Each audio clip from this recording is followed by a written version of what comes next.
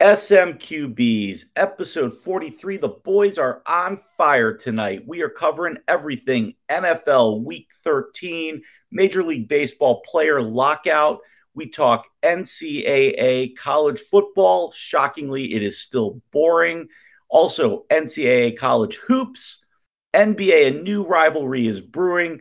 A really well-deserved, he worked hard for this, punchable face of the week, and an also excellent Ted Lasso moment. Check it out. Leave us a 5-star review. Have fun. It's on the people, climb up on the booth, singing from the people on the people. My hits the roof, dancing on the ceiling on the people. I got people on the dancing on the people. I got people. People.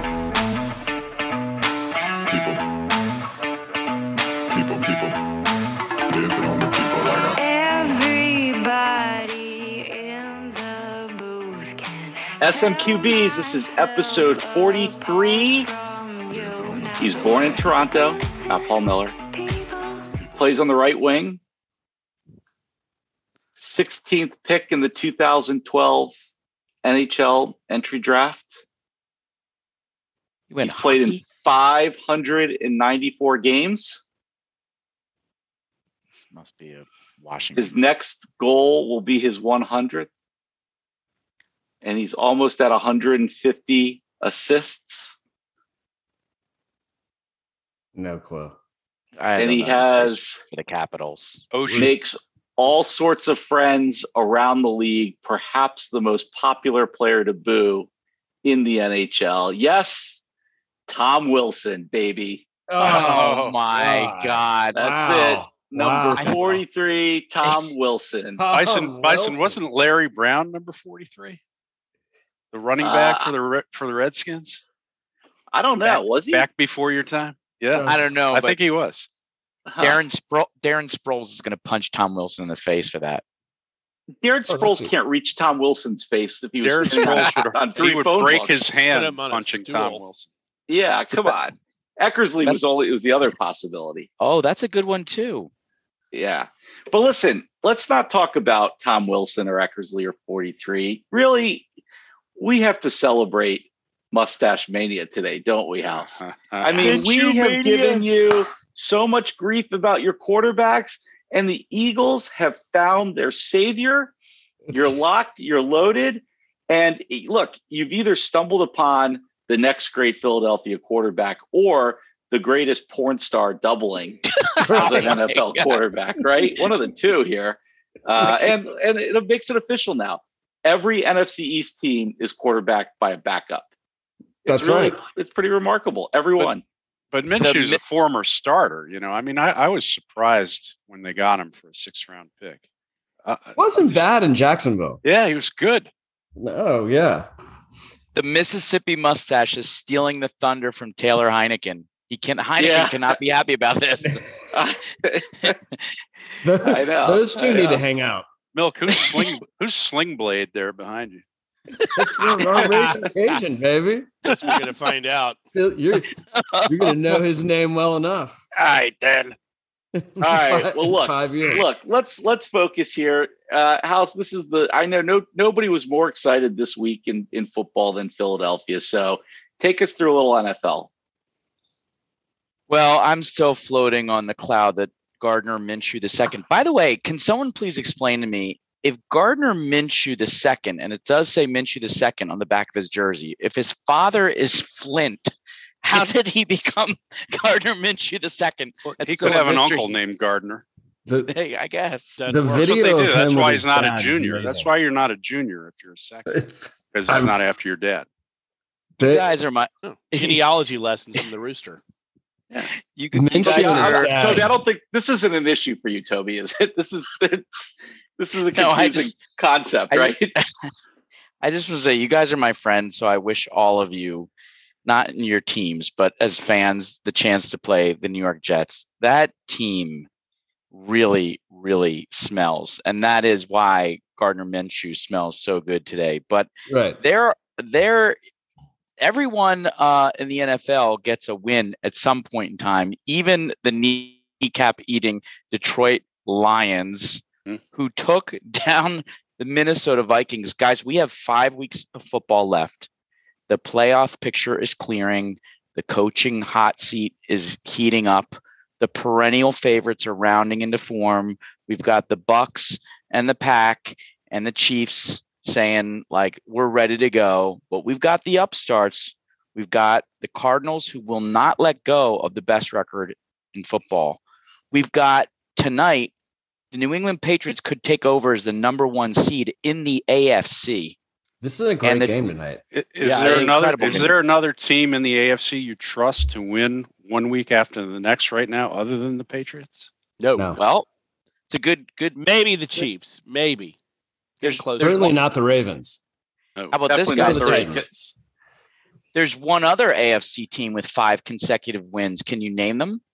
The Dolphins, baby. To a mania. Dolphins, yeah. Yeah. That's incredible. The Yeah, they're Dolphins are 6 and 7. 7 and making their way into possible playoff form. With Wherever Tua. I go, NFL teams are winning right now. That's right. Just you got to follow Bison, and you know where the winners are. Well, please don't go to New York. We're playing for the highest picks we can get. Bison, I got to start with you because I think you have slowly turned away from the Hallmark Channel over to NFL football. Take us through your last 2 minutes of watching that game. Did you believe in victory? Never had a doubt. Never had a doubt. No, we're on our 4th kicker of the season. They signed this guy, I don't know, Tuesday. Heineken said, like, most of the guys didn't even know his name before the game was over on the team. I mean, why should he make that kick? Why would he make that kick? So I don't know. I mean, look, I hate my ownership. I hate it. They're disgusting human beings. They're terrible people. They're just awful. But I really like Ron Rivera. I mean, he has these guys playing hard. I mean, they're on their 4th center. The 4th center started the game and played. And so I don't know. There's something fun about that, about watching these guys who probably have no business winning, just gutting it out. And they won 2 games by the score of 17-15 in 7 days. That's got to be a first. Did you guys see? Speaking of new kickers, did you guys see the Jets kicker who missed? Oh my God, 2 extra points? He's also right off the street. And did you see his face? Like before the second one, he looked like he was going to wet his pants. He was so nervous. It was unbelievable. Well, he is back stocking shelves at the Walmart. Yeah, I think he got released before the game was over. That's awesome. Well, Bison, you want Dallas. I mean, you're going to get him on Sunday. Let's preview that thing. We want Dallas. What's there to preview? I mean, listen, we don't have a chance. You guys should steamroll us. There's no way. There's no way Washington can win that game. I want that an answer to capacity Pope's crowd. question. Yes, is it going to be capacity? That's No. what I want to know. The Hogs are going to be back, and you're going to be singing, "Hail to the what the fucks," or I mean, what's the song? I think it'll be a pretty good environment. Actually, I think it will be a pretty good environment. We have the upper bowl not with a curtain down, so make it a lower bowl excitement. They don't have the curtain over the whole upper bowl. It's a lot of it. It is one of the biggest stadiums in the NFL if they have all the seats. Wow. By the way, have you noticed after every Washington home game, a video emerges of massive amounts of water coming through a roof, like inside? Oh, yeah. Did you see the one last week? Yeah. There's like gallons of it. They're Every time. horrible human beings. They don't do anything. They're just terrible. They're selling. The Snyder's are terrible. They sell umbrellas, so you have to if you sit. Right. I mean, it's crazy. All right, For real, what's happening in this So game? the Cowboys will be healthy, which means they'll lose, right? Is McCarthy on Probably. the sideline? Yep. Unfortunately, He'll be back. Yeah. That's a problem.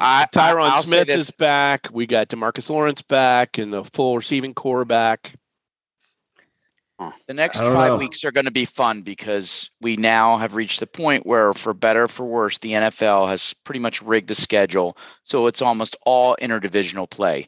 The Eagles' final remaining games are all within the NFC East, which means for you guys, that's the same, all for the Giants and the football team and the Cowboys. And I don't know if it's the same for the Bucks. I presume it is. You started yesterday with the Falcons, but I think these games are actually going to be very exciting because even for teams that are out of the playoff hunt, interdivisional games just mean something different. I mean, look at even the Lions and the Vikings. Look at the Steelers and the Ravens. Interdivisional games are great. We're in store for some great football. I don't think the Bucks are playing the Bills next Huge week. game. Yeah, that is Hey, All right. speaking of the Bucks, Milk, I have a question for you. So, you know that the Bucks are 5-0 when AB plays and 4-3 without him. Yeah, he's a huge one. And when they signed him, the coach said, "One screw up and you're gone." Right. So, I mean, without him, you got no speed on the outside. You got a bunch of big, slow possession receivers. What are you going to do? You think you're going to cut him loose? I mean, the word on the street is they're going to cut him, but they haven't done it yet. If they don't do it, it's going to make it seem like Arians doesn't have the sway to back up his words. Yeah, because Brady likes him. Yeah, and you can tell the difference. I mean, now Godwin stepped up yesterday, big time. You're welcome, Nace. Don't you have him in fantasy? A lot of fucking good that did me. Thanks, man. Hey, you got a chance to win tonight, right? I don't think so. I never have a chance. But we were hoping Scotty Miller was going to come back and kind of take that role. He didn't do a damn thing. He's not playing that well. So it's a big. They're in a bind right now. What to do? Well, last question for you guys before we get to our takeaways. Of the following coaches, who loses their job after the end of the season? Kyle Shanahan of the 49ers, Joe Judge of the Giants, Dan Campbell of the Lions, Mike Zimmer of the Vikings. Who's gone? Zimmer and Judge. How is Zimmer not fired? Zimmer maybe this week. God, maybe this Zimmer's week for Zimmer. there? Judge definitely. Idiot. I think those Lions people actually like that lunatic, so I don't think he's going to get fired. By the way, the 49ers are the 7th seed right now. Yeah. Which is crazy. Washington is the 6th seed. They're firmly in the playoffs. Well, let's see what happens. They're firmly playing. December 19th. They're firmly playing the Bucks in Tampa right now. I would love that. I would love. Really? Philly. I want Philly more, but I will take Washington. That's going to take some moving. Oh, you think you're going to beat us twice? The thing on Washington is they're going to come back to the norm. Like, this is a 4-game winning streak. They're not going to win out. Right? I mean, they're not going to win out. No, they're not. Now, they're not. Now, if they go 3-2, well, it depends on who the two are. You control your own destiny. You realize that. Oh, I know, but if we go 3-2, we'll make the playoffs. Yes, for sure. Yeah. See, on because December if you go 3-2 and beat the Cowboys twice, you might win the division. It's possible. Yeah, it's possible. It's only 2 games now. The Giants have no chance against you right now. You'll beat them. The only team we can beat is the Eagles. Good. Well, Cowboys still have to play the Cardinals. Right. At home, but still have to play the Cardinals. And the Packers' schedule, by the way, they play one team with a winning record. Actually, so do the Bucks. Is this the weirdest year of the NFL? I mean, this is a weird year, right? I know there's parity in any given Sunday and all that stuff, but this is really over the top, isn't it? There's some definitely weird wins that were unexpected, but I do think ultimately over the last few weeks it's going to round into form. I think it's already starting to happen. Well, there's no dominant teams right now. There are some consistent teams, only less than a handful, and there are some teams that have looked good part of the year and then terrible, like the Ravens. And if the Bills lose tonight, you might put them in that category. But Rooster, you're a Cardinals fan. Why aren't the Cardinals dominant in your mind? I think they are. I think there's 1 or 2 dominant teams. Usually there's more than that. They just can't win at home. Yeah, I was about to say. I mean, are at home. I don't think any NFC team's going to fear going into Arizona. In fact, Cowboys go to Arizona. They usually have more fans than the Arizona has. Well, yeah, but don't forget Arizona won 2 road games recently without Kyler Murray or Hopkins. So they're undefeated on the road. They're a tough-minded team. Yeah. All right, they are, but nobody wants to go to Lambeau. Let's get into our takeaways. Rooster, we'll start with you. Well, I would one takeaway is with 2 passes, I think Jamar Chase blew his shot at Offensive Rookie of the Year. He had an 80-yard touchdown bomb fall right into his hands, and he batted it up in the air, and it was an interception. He sure did. And at the same time, batted away my chances of beating sack and fantasy football. And then he had another one that hit him in the hands, and he dropped it. So I think that race is wide open, and maybe Matt Jones is the front runner. Other than that, it's the same takeaway. That particularly the AFC North, it's just crazy how these teams can't seem to step up and put 2 good games back to back. The Ravens are the most confounding team I've watched in a few years. Agreed. Good ones. Oh. Pope, what's your takeaways? Well, I mean, I think that the NFC, bye is going to. Clearly, I think it now comes down to 3 teams: the Cards, Packers, and Cowboys. And the Cowboys actually could have something to say about it if they don't get it, because they play the Cards. The Pack, as Milk was saying, I mean, they play the Bears, Ravens, Browns, Vikings, and Lions. I don't see any losses in there. So if they don't slip up, they're going to be 14-3. And the Cards right now are 10-2. So they have the Rams, Lions, Colts, Cowboys, and Seahawks. Cards have a tougher road. And right now the Colts, they're playing tough. And the Cowboys have, the interdivisional, what the fuck's twice, Giants, Cards, and Eagles. So right now, I mean, I would say the Packers are probably in the driver's seat, even though the Cards have 1 game on them because of the remaining schedule. And like I said, nobody wants to go to Lambeau, so I think the Super Bowl goes to Lambeau right now. Milk? I agree. This is more of a question for you guys. So I'm watching and I just don't understand the play call here. I'm watching the Steelers-Ravens game, and why? You're on the road. You're in Pittsburgh. The crowd is just massive. I mean, loud as can be. Why do you go for 2? Someone is going to have to explain this to me. On the road, why do you go? Maybe if you're at home, you think about it, but you're in a tight division race. Team's not playing that well lately. You kind of really need that win. Why do you go for 2? You also have a kicker who can make a field goal from 70 yards out. 70 yards in overtime. Right. I think that Harbaugh's point, and I'm not sure I agree with it, was they had just lost their only decent cornerback. They had just lost their 1 remaining offensive tackle to that pec injury. And so they weren't going to be able to defend if they didn't win the toss. And Lamar was, I mean, did you see the touchdown right before that? The play right before that, he had Mark Andrews wide open doing a post, and he threw it to the wrong side of him by about 4 yards. Yeah, it was horrible. It was horrible. So I don't think the coaches had much confidence that he was going to march even into Justin Tucker range. So they were like, we got to win this thing now because we're falling apart by the second. I guess. I don't know. I mean, it's still the Steelers who hadn't done shit.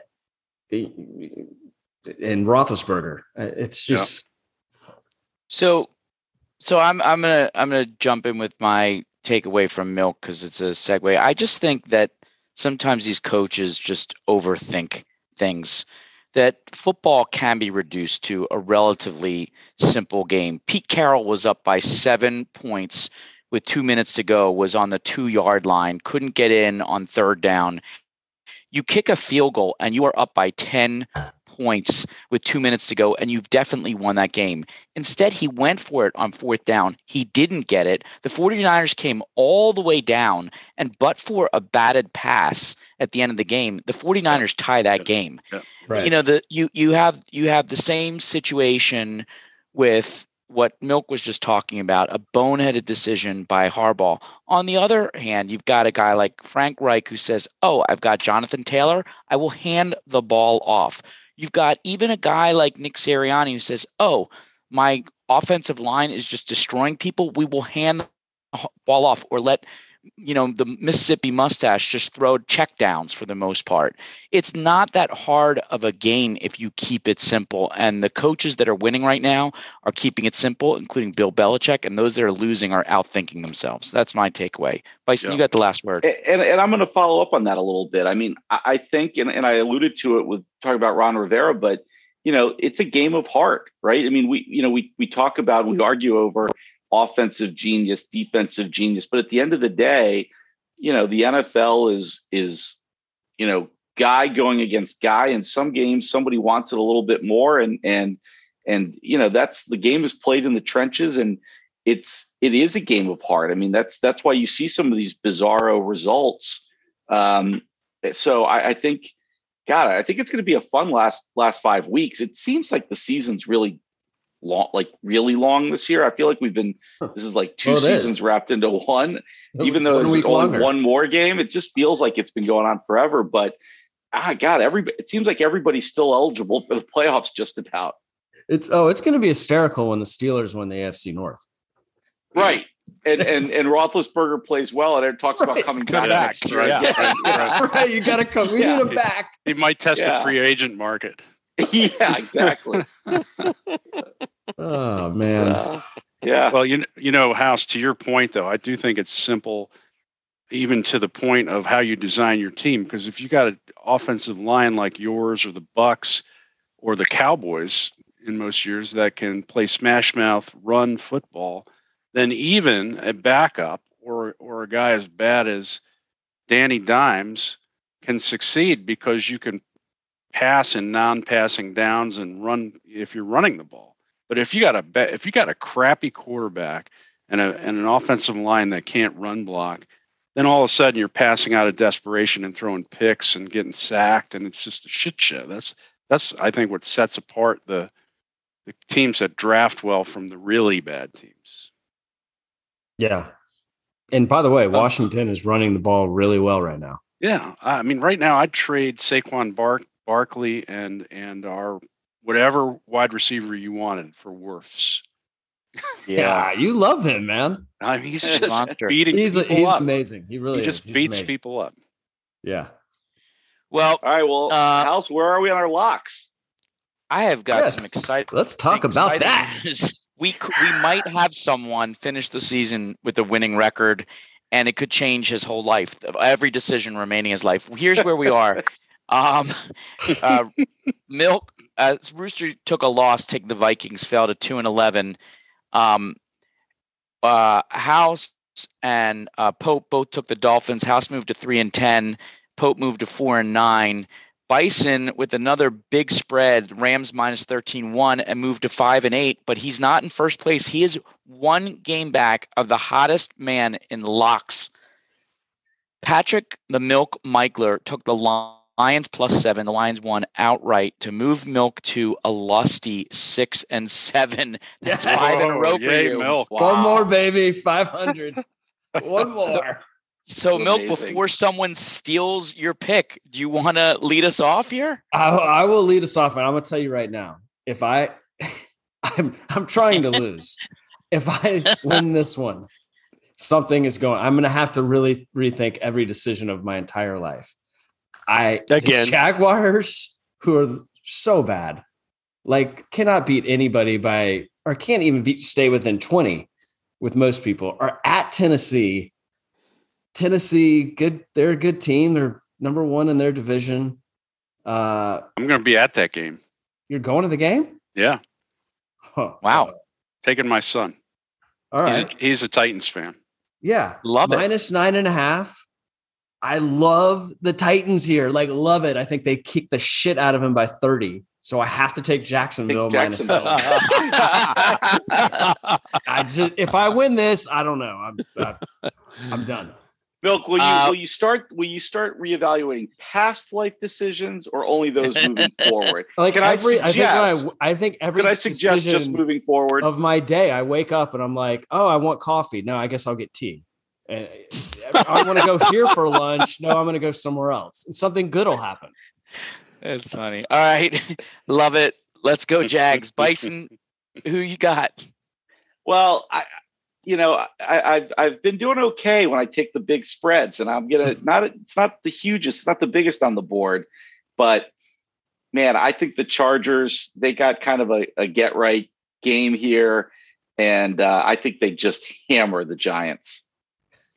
Okay, you got the Chargers minus 10.5. Oh wow, I see 7.5 what I'm looking at, but okay. I see 10.5. I don't know why it's- Yeah, but you're looking at a tease. I have got to say that Tom Brady is an ass, but he's a good quarterback, and I'm going to take the Bucks minus 3.5 against the Bills. The Bills don't compete with real teams. They're going to get slobber knockered. Oof. All right. Interesting. Bucks minus 3.5. Last time you took the Bucks, we lost the game, I think. That's my goal. All right, Pope, you're up. As good as Patrick feels and loves the Titans, I want the Titans. Let's see if it finally backfires on him. That's a great pick. And Rooster, you're bringing up the rear. Okay, I'm gonna go. Just one pick this week. I'm gonna go. Packers minus 11.5 over the Bears. Ooh. Okay. Oh. Do you mind if it's minus 12.5? Would you still do it? All right, never mind. I'm gonna go to Cardinals over the Rams. Okay. Cardinals over the Rams. What's the On a spread on Monday that? night, What's the Cards line are now? minus 2.5. Minus Okay. 2.5. Rams? All right. He's got the Cardinals. Okay. That's Where's the game? not a bad Arizona? pick. It's in Arizona where they like to lose. Where they lose. Oh. All right.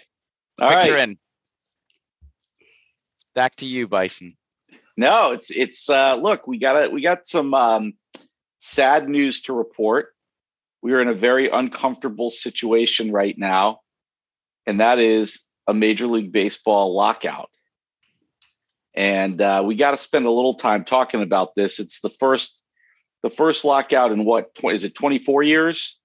There's been a work stoppage in baseball, so baseball's always feels like they're always on the brink of some sort of a lockout or a stoppage or something. And here we are again. I don't know what this one means or what it's gonna happen with it.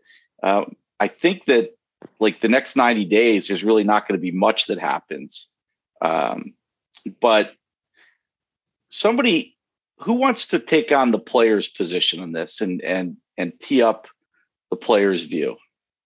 Who's got the players? I got the players, and Rooster's got the owners. All right, let's hear it from the player's point of view. What is this all about?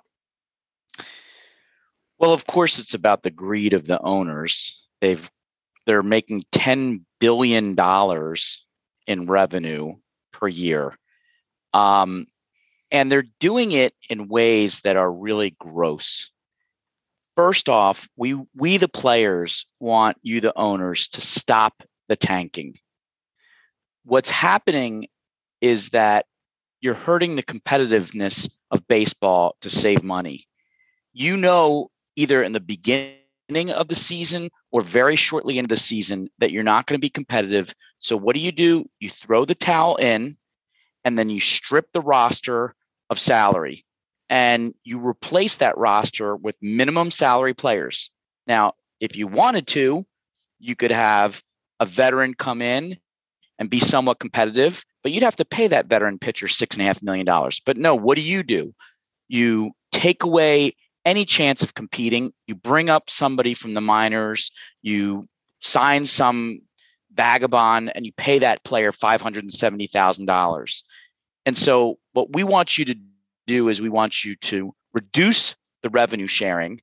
There are some teams that are they're horrible teams, but yet they don't care because they're sharing in the revenue that the owners are making. We want you to reduce the revenue sharing and instead take tens of millions of dollars that you're getting that revenue sharing and make sure that you're spreading it around. Now, to be clear, we don't want a salary floor because that's a problem. We don't want you to spend just a minimum amount of money because then you'll try to drop the salary floor. But you have to stop the tanking and ensure that players and teams are competitive throughout the season. The other thing that you're doing, which needs to stop, is you need to give players a chance to either reach arbitration or free agency earlier. The time to arbitration, 3 years, or free agency, 6 years, is just too long. And what's happening is you're relying on very hot young players at just bargain basement prices and not giving them a chance to make money. In 2019, you were paying Aaron Judge $684,000. You were paying Jacob deGrom $607,000. Carlos Correa $500,000. Chris Bryant $1 million, and they were winning you playoffs and World Series. Give them a chance to get to free agency and arbitration sooner. You need to raise the salary cap and raise the luxury tax. You've got it at $210 million. It needs to go up to $245 million. We don't like the salary cap, but if you're going to keep it, it's got to go up so that players can be compensated fairly. The average salary of $4 million is not working when you're making $10 million. And the last thing that I'll say before I turn it over to you is that this service time manipulation you're doing is disgusting and it needs to end. You'll remember that in the 2015 season, you had a guy named Chris Bryant who had hit 425 for a batting average in spring training with 9 home runs. And did you open the season, Cubs, with him on your roster? No, you didn't. You sat him in the minors for 12 games. Why? So that he couldn't reach free agency for yet another year. That's disgusting. It needs to end. It's gross. And that kind of service time manipulation is just to feed your wallets. So we're not, we've got plenty of money in the bank to share with our players. And you can take your sweet ass time until you fix these things, Rooster. House, you ignorant slut.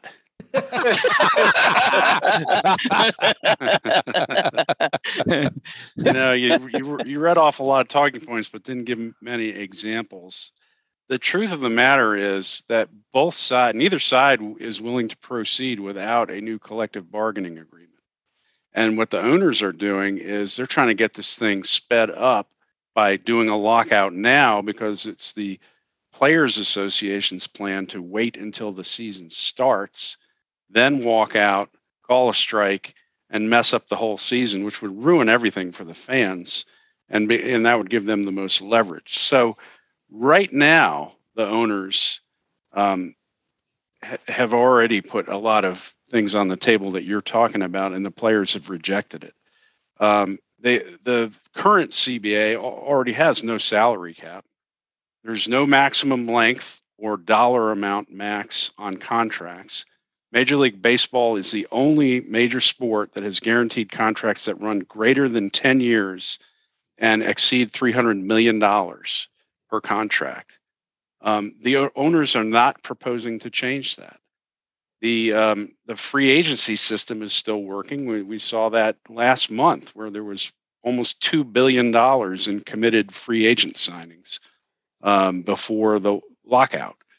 In addition to all of that, the owners are offering a minimum payroll per club, which is the first time ever.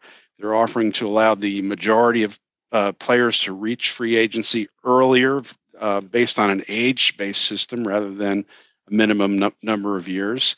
That's all on the table, but you don't hear about that from the Players Association.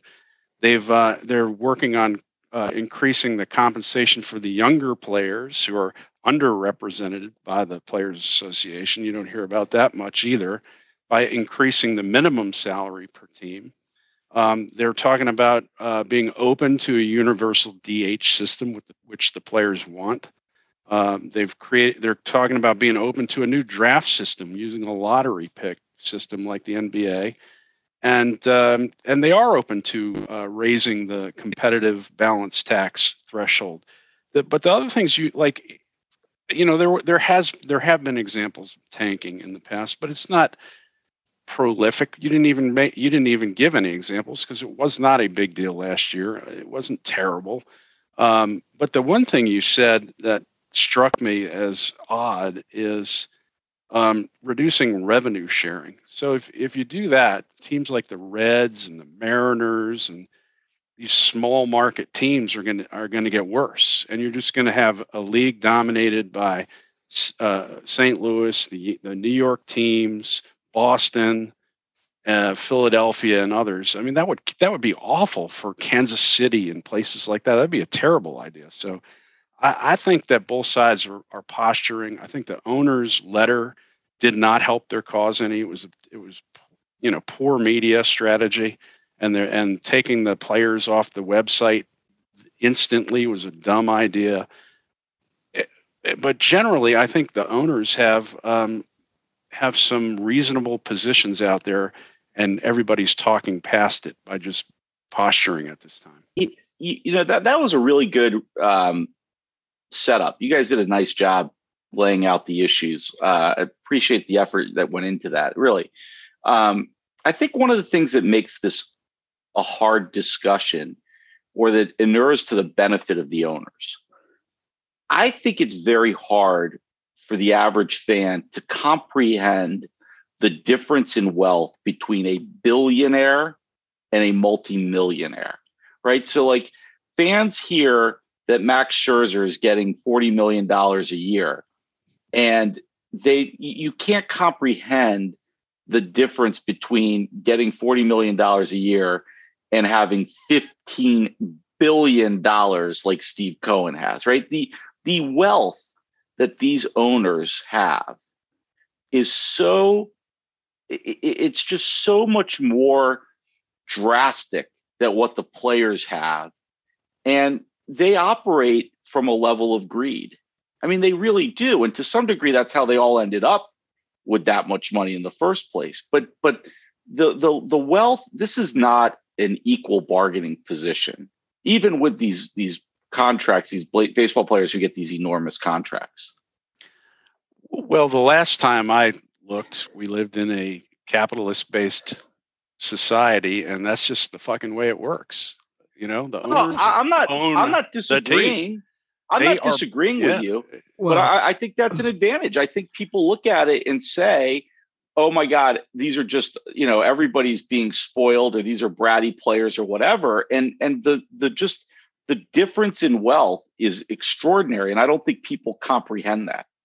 Well, I agree with that, but I think people who feel that way have to ask themselves, how many people is Max Scherzer employing with his $130 million contract versus how many people is Cohen employing as the owner of the team? I mean, it's apples to oranges. I mean, Max. It's like Robin. He's practically Robin Hood, Steve Cohen. That's what everybody says about him. Well, I mean, it's not like Max Scherzer is suffering with $130 million. Right. Nobody's going to throw sorry for these guys. Baseball. Come on. Okay, but if you as a law firm owner had a lawyer working for you that won 10 trials with 8-figure verdicts in 1 year, and you didn't give that person a substantial raise, and he walked out the door, or she walked out the door, that'd be a problem for you. It's Sure not a would. function of whether or not Max Scherzer is employing people. It's a function that his talent is lining your pockets, and you're not sharing it. They're could- sharing you it could with Max throw- Scherzer. You could throw How 20. much? How much is he getting a year? But you could throw $20 to $30 million more a year onto your payroll as an owner, and it's a rounding error in your life. It's Right, a but if you're- rounding hey, error. hey, to if some you guys are gonna- teams. If Hold you're going to on make that argument, though, right? if you guys are going to make that argument, you can't just talk about gross revenues. I mean, there's a little bit of overhead involved in running a Major League Baseball come on. team. These guys are making Right. a fortune. And Max Scherzer's not the only guy on the team getting They're paid making a multiple fortune. millions of dollars a year. They're making Well, a fortune. listen. Look, I just was going to say, I think the one thing we can all agree on in this debate is that the issues get resolved quickly. Baseball cannot afford to do what happened in 1994, lose a World Series, lose 144 games, the next year. I don't think the issues are that large this year. I do think Rooster made some very good points. I think a lot of this was poor execution by the owners, but I do think the timing of it might have been smart to get them back on the field sooner by doing it this way. Yeah. I also think that Rob Manfred is a terrible commissioner. Terrible. They make every bad mistake. But, as a fan, when you see your team let Bryce Harper, Anthony Rendon, and Max Scherzer and Trey Turner walk in 3 seasons, you lose those players because your owner isn't willing to pay them. And the owner's making tons and tons of money. That's very frustrating. But there's also a segment of the fan base who says to themselves, why do these guys get to walk after only a few years? I can remember back in the day when a player was on a team for his whole career or close to it, and they were loyal to the team, and the fans were loyal. Well, you're the one who said it's a capitalist society. No, right? no, I know. I'm just saying that you can't please everybody, and if you're gonna have wide open free agency, and the highest bidder gets the best players, you have to support the smaller teams with revenue sharing, or they're going to perish. Yes, I agree with that. Well, let's move on. We'll be following this and keeping an eye on it. Let's look at a sport where the players are actually compensated fairly and talk about NCAA basketball. That's funny, right? Pope, you want to? Pope, you as an Alabama fan. You had a big night last night in hoops. Oh, wait a minute. You don't root for Alabama in basketball, do you?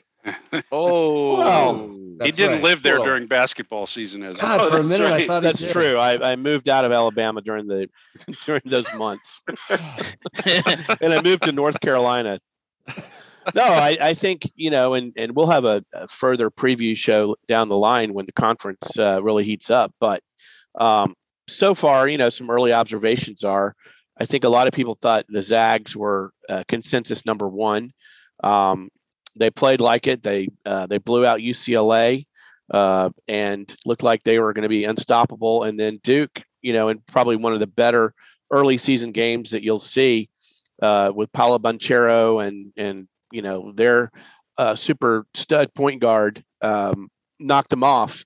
And Gonzaga just didn't execute it towards the end of the game. I think they probably had a better team. But then Gonzaga turned around and got blown out by 14 to a very hot shooting and athletic Alabama team that I think is going to cause a lot of problems down the line for people. Baylor is, right back where they were at the end of last year, number 2, defending national champions. And it looks like they're maybe up for Final Four again. Duke. They beat the Zags. They were the number 1, but then they went cold in the second half and lost to Ohio State. Duke's still a young team. Coach K's got plenty of time to mold them together. UCLA, but for getting blown out by the Zags, they're number 4. And then beyond that, everybody's just jockeying. There's no real consensus favorites. If you look at the number 1 team now, which is Purdue, I don't know how long they'll stay there. They did beat Villanova, who's number 6, which was impressive, and they beat my Tar Heels. But those are the only top 20 wins they have, and I'm not sold on Purdue yet. Like I said, there's a lot of jockeying in the 7 through 20 range right now. We don't know a whole lot, but it looks like I would say the Duke, who missed the tournament last year, at least from that perspective, and North Carolina is starting to play better, that maybe the Blue Bloods are back like we had predicted, or at least I predicted. Except Kentucky can't shoot. Yeah, well, Kentucky's got their issues. Yeah. Hope, are you surprised that this early on the season there's one ACC team total in the top 25? No, ACC's been down the last couple of years. They had a record number of low, teams that went to the tournament last year. I think Carolina is going to be a consistent top 20 team. It looks like they've really turned it around with their win over Michigan, and then they beat a tough Georgia Tech team yesterday. But Virginia, they're struggling. Florida State, I was expecting more from them early on. But But the tournament, the pre-conference tournaments can really sort out some problems with some of the teams. And so far, ACC has not risen to the top, but they'll be there. Maybe 3 or 4 ACC teams will be consistently top 20, but they're certainly not the best conference, not even close to it. Wake Forest is playing well, right? Mm-hmm. I'm not sure what their ranking is. I think they're ranked ahead of Virginia now. They'll be ranked. I think they're like 81. One other just sort of noteworthy point you have to make about college basketball this week is the firing of Maryland coach. Well, I guess it wasn't a firing, actually. It's very unclear what happened, but Mark Turgeon is no longer the coach at Maryland. I think he was there like 10 years or so. And since Gary Williams retired, Turgeon's been the coach, and he's out. And it's unclear. It doesn't look like a firing. It doesn't look like time for you to step down or you will be fired. It seems like this was really his choice mid-season, beginning of season, really, not even mid-season. So unclear. Be curious to see as more information comes out on that. But that's a big job that's open now. That's what Bronco Mendenhall did at UVA last week. Yeah. Right after they lost to Tech, he just said, "I'm reevaluating my life. I'm out." Yeah. Interesting. Okay. Well, there's so much going on in the NBA. I mean, it's really too early to dive too far into it, but I think we have to talk about what seems like a budding rivalry between the Suns and the Warriors, right? Ooh, yeah. Yeah. Shout out Nick Verderami. 2 best teams in basketball right now, maybe. And they split. Yeah. Their home and homes. Are you? Do you have an announcement to make, Pope? An announcement on a prediction? No, on No. Your new. Does he have a new team? He could stay Are you with a the Suns fan? Nets. You I'm were not just a in Arizona a couple weeks ago, right? Hey, look, We were I'm in not- Arizona. It's true. I'm not abandoning the Lucas quite yet, but the Mavs are struggling. They're under 500, which I would not have expected this early. So maybe jumping by ship. episode 47, you'll be moving on. Is that what we're saying? Yeah. Well, I am just- flying through Phoenix tomorrow. Does that count? Oh, there we Listen, go. Phoenix had what? 18 games in a row. Is that they win 18 in a row, and then Golden State broke the streak, right? Right. And Right. Did enjoy anybody it while- watch? Did anybody watch those 2 games? They were amazing. The first one. I didn't see No. the second one, but the first one I saw. And I want to just say, enjoy it while it lasts, Mr. Verderami, because once Klay Thompson starts playing and that team and Andrew Wiseman is back and that team's fully healthy, Golden State is going to pulverize the West. Enjoy it, Mr. Verderami. Enjoy it. I don't know about that. Keep an eye on it. It's going to be interesting. It should be a good rivalry to watch, and we'll see how the season shakes out. Lots going on in the NBA still, but we got to talk NCAA football because the regular season wound down over the weekend. Some people, I think, feel vindicated. It's shocking. I mean, nobody could see coming that Alabama would win the SEC this year and would go into the tournament as the number 1 seed. I don't know anybody who predicted that. It's a shock. Milk, The Monday morning quarterbacks are predicting it right now. Milk. What do you got to say about college football? Oh, I've prepared a 5-minute talk on Billy Napier. Are we gonna? So could you great take hire, that Milk. picture down now? It's disturbing. You're gonna love this guy. Well, look, we've got to congratulate our fellow SMQ Brian Pope on an unbelievable win, and that was an absolute ass kicking that It was nobody expected. Domination. And by the way, I didn't expect it. if you put Saban at a touchdown underdog, which to normal teams is like a 50 points underdog spread, that is exactly what's going to happen. They were passionate. They were into it. They knocked them. I mean, they beat the crap. That game wasn't even close. It really wasn't. And I mean, Pope, congratulations, man. You know, surprised. He was so surprised by it. He started breaking in a Bulldogs hat about 3 weeks ago, figuring that he was going to have to come up with some way to show that he's been a fan for a long time. Oh my God. Yeah, I thought that looked like a pro team against a college team for parts of that game. They did. Really So did. look, there's here the rankings, the final rankings are out. We've got Bama at 1, Michigan 2, Georgia 3, Cincy's at 4. How about Cincy? I mean, they broke the Power 5 Congrats. stranglehold Yeah, on babe. the playoffs. You guys who wanted this, Go I mean, aren't you Bearcats. excited about Yeah. this? You got the ultimate David Yes. versus Goliath set up for the Cotton Bowl. They're a lot tougher than people give them credit for, too. They've You have been no working- idea they've how been good working on this. the AAC is. It's an amazing conference. Yes. AAC. There's But a lot of pressure on Cincy though. There's a There's a lot ton of pressure on them because if they get throttled, then we're just going to go back to all the talk about the Power 5 and these other schools don't deserve to be there. It would be good for college football if Cincy could win that game, I think. Or at least be competitive for the whole Competitive. game.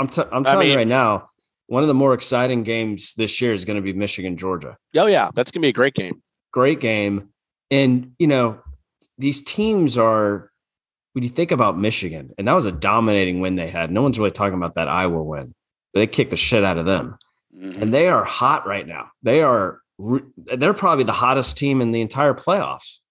I mean, Bama had 4 or 5 really kind of And games. they may before. have a better pass rush than Alabama, and the Georgia quarterback did not handle that one. No. Stetson. Well, look, I mean, I think that the ass whipping that the Tide put on the Dogs is going to have some long-lasting effect for Kirby. I'm not assuming that Georgia is going to beat Michigan at all. In fact, I think Michigan's going to win. I think Georgia was exposed in ways that Harbaugh's going to be able to take advantage of. And if you really drill into Georgia's schedule, they beat Clemson in the first game of the year, which was a real big hyped game. But Clemson turned out to be not that great. They beat Kentucky and they beat Arkansas. They beat Clemson like 10-6 or something, it was right? 10-3. That was our 10-3, closest yeah. game. That was first game of the year, though. Clemson and still they- had a good defense. Then their offense They didn't was have terrible. a close game. They didn't have a close game the rest of the year, and I'm not convinced that Georgia's talent is going to be able to come back against Michigan. So, I mean, I think Saban not only bitch slapped, Smart once more, but he also probably put a hurting on him that's going to affect their ability to come back and play him in a rematch. Pope, let me ask you a question. I know Bama has about 500 NFL future players on their team, but I do think that the injury to Mechie is pretty serious as it relates to their offensive talent. I mean, yes, you've got that guy who's basically a NASCAR driver speed, Jameson Williams or whatever his name is. That guy's one of the fastest guys I've ever seen on the football field. But Mechie's a great receiver. He's like And Devontae Smith. He's not going to play in that game, correct? He's done, right? Mechie is not. He's ACL. He's right. out. Yeah, they Right. think he has an ACL. Yeah. So and- don't you think that affects your offensive capabilities a little bit? Yeah, but you. Yes, but I mean, Saban's got a reserve stocked. I mean, he's got Brooks, who made that great catch against Auburn in the final, seconds to send it to overtime. They'll and they have a full month to practice and bring these guys up to speed. Mechie loss is huge, but Well, he's having some internet Yeah. issues there. strike the pose. That was a Heisman winning game and a Heisman winning moment. Well, I just want to say that I don't think there's anybody on this pod or that covers sports that would tell you that if this ends up being, if Georgia beats Michigan and Alabama beats Cincinnati, and what we're seeing is Alabama, Georgia, that is not good for college football. It's No. just not. But what's And the I- fix? What's the fix? Let them play each other in the semis to at least assure that they're not going to play each other in the finals. And they could have Just make- done that. Does You can anybody make that want to a see rule. that though? Because No, nobody Michigan wants to could see it Michigan could beat back-to-back. Georgia. Michigan Well, could totally beat the- Georgia. The fix Michigan is how is you have gonna to have beat more than Georgia. 4 teams. The fix is you have more than 4 teams. You have 8 or That's 16 teams. That's the fix. That's true. That's true. One interesting note in college football, Rooster, a big job in college football got filled this weekend, and I think you wanted to address it. Well, I just wanted to say whatever the synonym for kudos is to Notre Dame for hiring Marcus Props. Freeman. How about props? Props. I mean, I don't know if you guys saw that What do the video kids say of these days? the team accepting him at his Awesome. introduction. That was I mean, awesome. those kids obviously love him. They would run through a wall for him. And right after we did our episode on diversity in sports, Notre Dame, which is a storied institution, goes out and hires an African American as their head coach. And unlike the last time they did that, I really think they're committed to sticking with this guy and making it work. So good for them. He seems like a great guy. He's succeeded everywhere he's ever been. He's a tremendous recruiter, which that school desperately needs. I mean, unless you're a tight end or a lineman, they weren't going to get you under Kelly. So maybe now he'll get some, receivers and quarterbacks, running backs on that team. So anyway, congratulations to him, to Marcus Freeman and Notre Dame. Great job. All right, quick F1 update because we got to talk about it. We're 21 races under the belt. We are coming to the last race of the season, and shit if it isn't tied at the top between Lewis Hamilton and the evil Max Verstappen. Fucking believable. Unbelievable. And probably what's just as unbelievable about it is how we ended up in the situation. They were in Saudi Arabia this weekend for the race. And I mean, that track was tight. It was fast. It was long. It was tight. And it dangerous. It kind of seemed like whoever was on pole was going to have a pretty clear path to victory on Sunday. And going into the last lap of qualifying, Lewis Hamilton was sitting on provisional pole, and Verstappen was killing it. And right in the last turn, he went into the wall. He didn't really damage the car too much, but he certainly wasn't able to finish his lap. And as a result, Hamilton ends up on pole, which many of us sort of thought would lock it up for him and wouldn't be an issue. And then all fucking hell broke loose. And that race was just, it was bananas. It was bananas, the number of wrecks. And then you had this incredibly strange situation where Hamilton is coming up behind Verstappen. I guess there's about 10 laps to go in the race. And Verstappen had gotten in front of Hamilton by going off the track for a minute. Cutting was probably the corner. Told to give up the place, right? This is the way they handle it in racing. Sometimes if a guy gets an advantage from going off the track, he gives back the place. And he does it, but Hamilton, it seems like, didn't know that he was being told to do it. And so Hamilton comes up behind him and Verstappen sort of slams his brakes on. And as a result, Hamilton runs into the back of him, damages his front wing, which you would think would be just that would be the end of it, that he wouldn't have, the car wouldn't be able to keep up at that point with the Red Bull. But somehow Hamilton gets the place back and is able to finish in first. Max comes in second. He's actually given a 10-second penalty post race. It didn't change him coming in second, but it certainly would have made Lewis put him in first if he hadn't finished in first. So here they are tied up going into the last race of the season, and it's going to be bananas. And I'm going to make a prediction on this. I'm going to suggest that maybe neither Lewis or Max wins the race. Right. Somebody else wins this race, and the world champion is decided by who comes in second or third, possibly. What if they take each other out and they both crash and can't finish the race?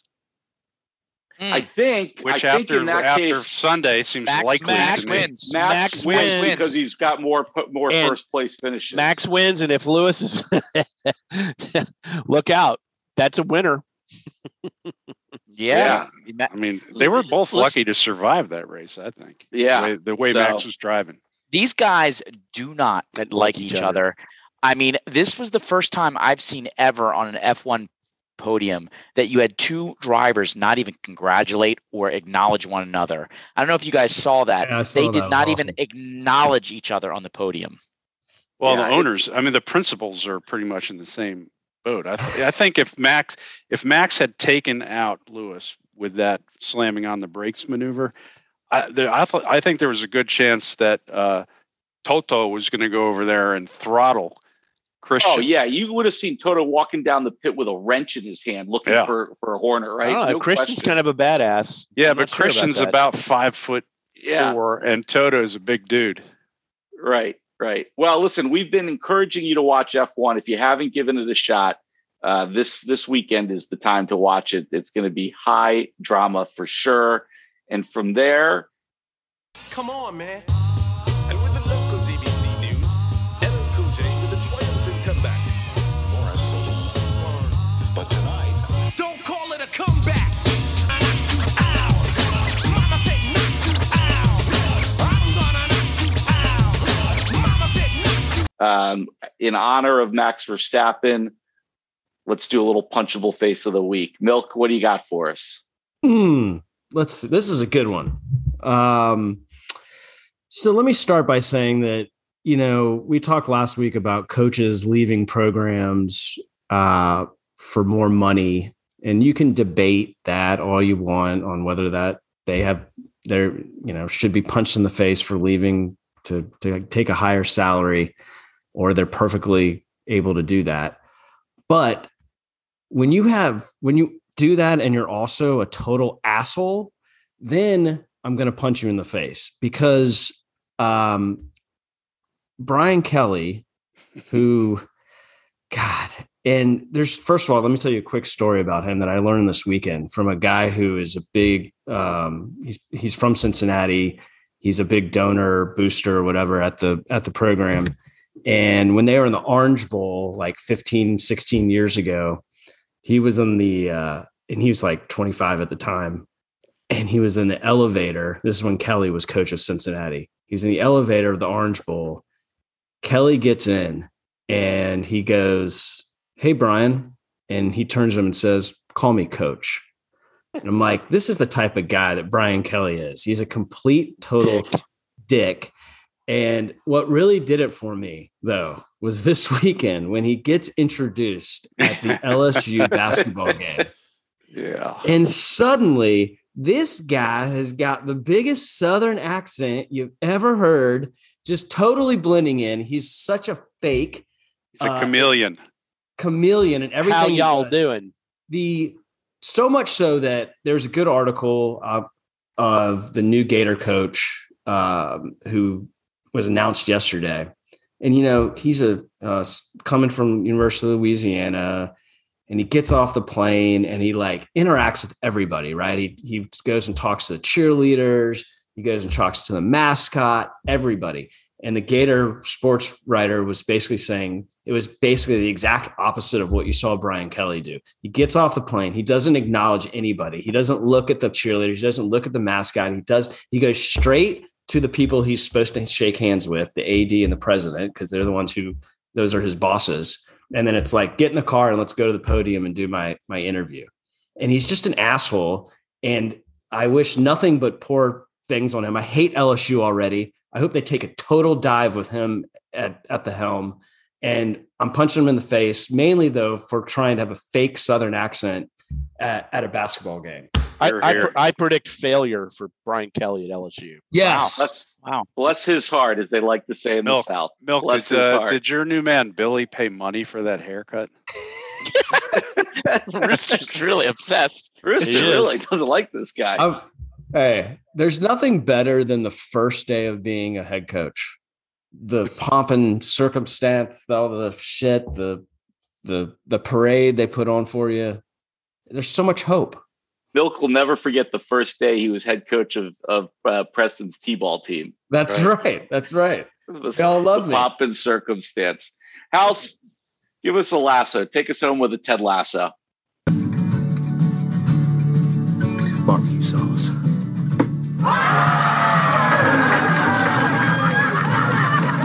Last week you played a great video in honor of the Jackie Robinson episode from the Baseball Hall of Fame. And yesterday, there's a new episode at the Baseball Hall of Fame, which is worth celebrating. In 2006, a guy named Buck O'Neil stood before the Baseball Hall of Fame at the age of 94, and he celebrated a number of Negro League players being inducted into the Hall of Fame for the first time. He had been the advocate for all of them to get in.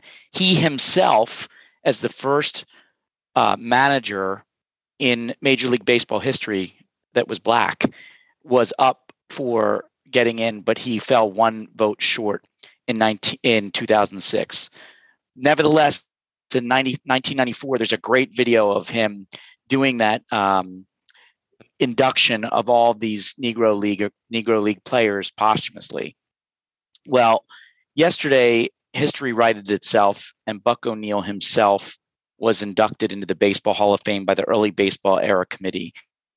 He was a player, a manager, the first black coach, as I mentioned, a scout. Get this. These are the people that he scouted and got into the major leagues. Guys you might have heard of named Ernie Banks, Lou Brock, Lee Smith, and Joe Carter. He was the KC Monarchs manager. He won the batting title after coming back and serving this country in World War II, batting .353. He took the Kansas City Monarchs to 2 pennants in the Negro Leagues, and then once the leagues were integrated, became a manager for them here in Major League Baseball. It's a great story. Ken Burns recounts some of it in the documentary Baseball. And in terms of just great people who probably won't make very much of the modern annals of history, Buck O'Neil is someone worth celebrating. I'm glad that Major League Baseball and the Hall did it right and inducted him. And for that, I think he's very well deserving, not only of a Hall of Fame entry, but as the SMQB lasso. Good one. Cheers. Good one. Also, congrats on Jim Cott. Yeah. Yep. You know, he played for like 25 years, like 4 decades. 50s, 60s, 70s, and 80s. That's nuts. Incredible. Impressive. All right, guys. Good episode. Lots of sports coming up. Big NFL game tonight. You got Dallas. Check it out. Come on, Dallas. Woo. Come on, have a good week, everyone. See ya.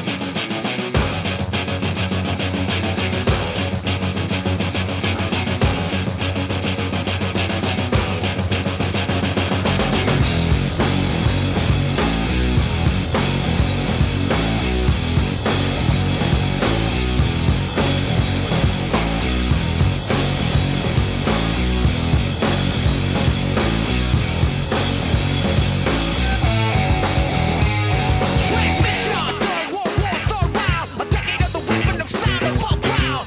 No shelter if you're looking for shade. I lick shots at the brutal charade. As the polls close like a casket. Our truth devoured. Silent play in the shadow of power. A spectacle, monopolized. The camera's eyes, our choice disguised. Was it cast for the mass who burn and toil? Or for the vultures who thirst for blood and oil? Yes, a spectacle, monopolized. They hold the reins. Stone your eyes, or the fist of God. The SMQBs are Brian Bandwagon Pope, who hails from Dallas, Texas, and has never met a first-place team that he didn't have a personal connection to.